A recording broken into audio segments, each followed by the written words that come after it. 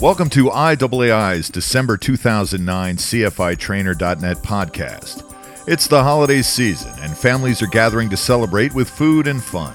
Unfortunately, it's also the time of year when the incidence of cooking fires peak, and we'll take a look at that. Then we have highlights of the actions taken at the International Code Council's annual meeting on code requirements, including requiring residential sprinkler systems. Finally, we have an easy way to keep up with recalls from the U.S. Consumer Product Safety Commission. Let's begin with cooking fires. The incidence of cooking fires is highest during the holiday season when more families are at home cooking meals. In fact, Thanksgiving Day is the peak day for home cooking fires. According to the NFPA's 2005 statistics, approximately 150,000 home structure fires involving cooking equipment occur every year, causing nearly 500 civilian deaths, 4,500 injuries, and over $870 million in property damage. These cooking fires account for 40% of all home structure fires. With us today to talk about the investigation of cooking fires is Mike Schlattman. Mike is a past president of the IAAI, and he is now the president of Fire Consulting and Case Review International. Thanks for joining us, Mike. Thank you. What are some of the common ways or scenarios in which home cooking fires are ignited? By far, the method of ignition is the ignition of grease and oil. People have a tendency to use grease or oil, and whether it's new or used, and that makes a difference on the ignition temperature and hot surface ignition temperature. They will ignite, they'll turn on the burner, and they will walk away from it. They'll be distracted by children, television, telephone calls, and in some cases even go to sleep, leaving the grease or oil on the range. That, of course, it heats to its ignition temperature, and the fire ensues. There are other things, such as leaving paper towels and other things on top of the range. You'd be surprised at how many people actually come in every day and put their groceries or cardboard boxes or other combustibles on top of ranges and then leave them there, and they eventually become ignited. Are there common indicators one sees in a fire caused by cooking? If so, what are they? Primarily, you'll see the convective flame plume pattern, an arrow pattern that's created emanating from the surface of the range upward. The combustibles above it, such as the kitchen cabinetry, will be burned on possibly more on one side than the other. Also, oxidation patterns on the range hood should be noted. It may give you the location of the burner on which the fire actually occurred, one side or the other.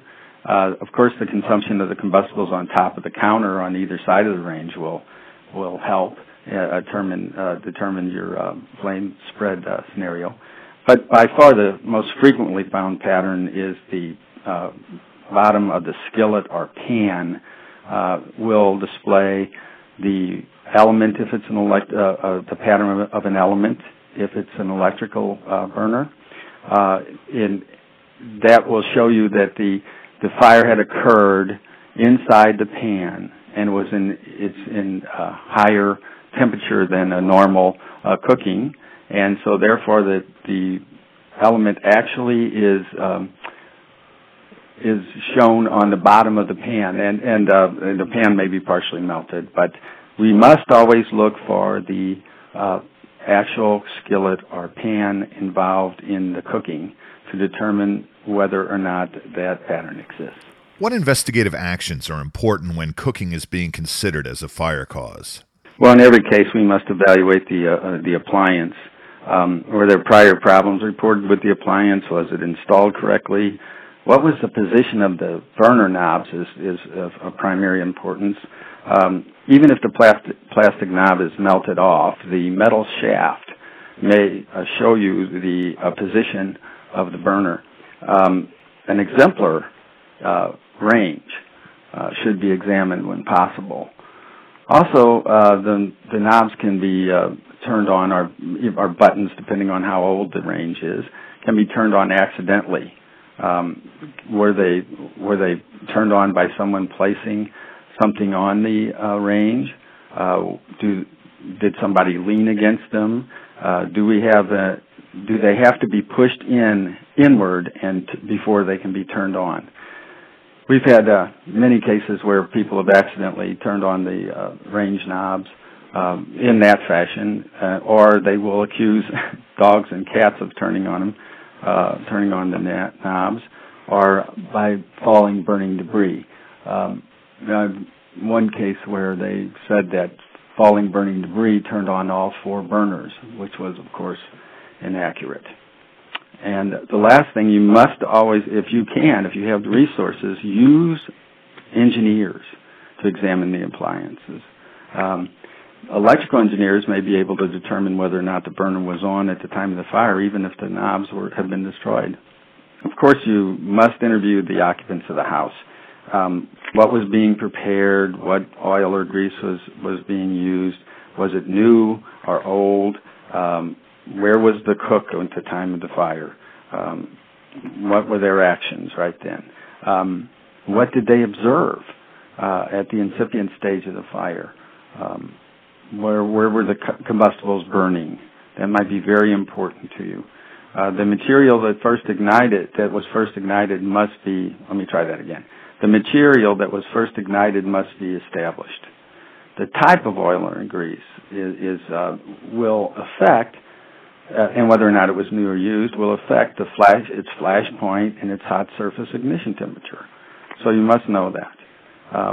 What was their normal cooking practice? Did they usually leave the kitchen while preparing meals?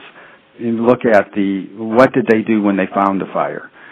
People have, and they've been terribly injured by pouring water onto grease fires. Did they pick up the pan? Did they try to take it outside? Did they spill the contents on the floor? All of these things will be very important. So you must verify what they say through the physical evidence. Thanks, Mike.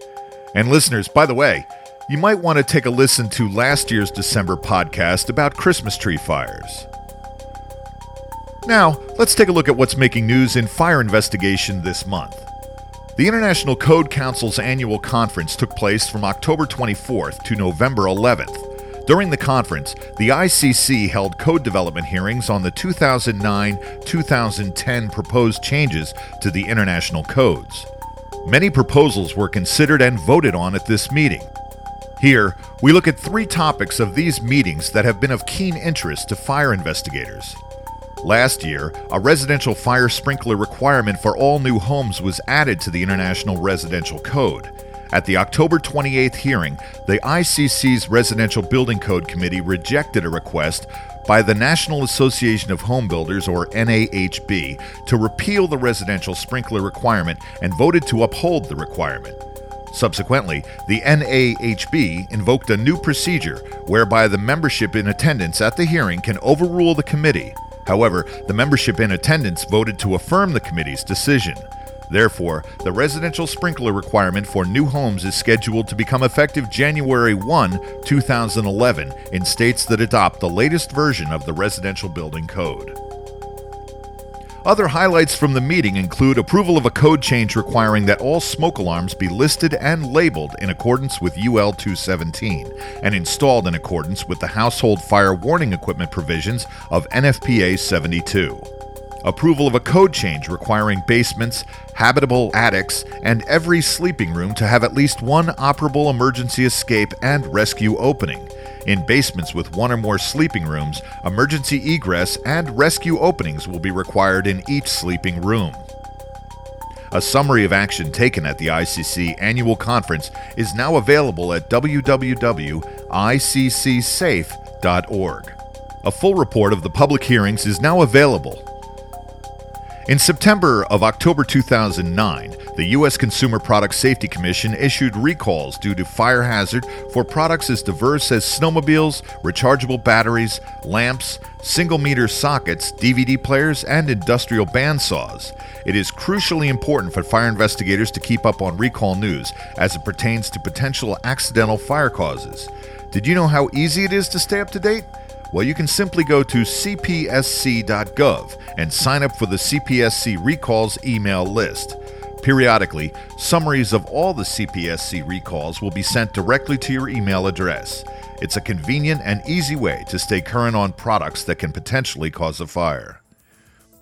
Finally, we close with news from the IAAI. In response to the strong interest in the IAAI Fire Investigation Technician Professional Credential, the IAAI Board of Directors has extended the special reduced application rate of $70 for IAAI members through May of 2010.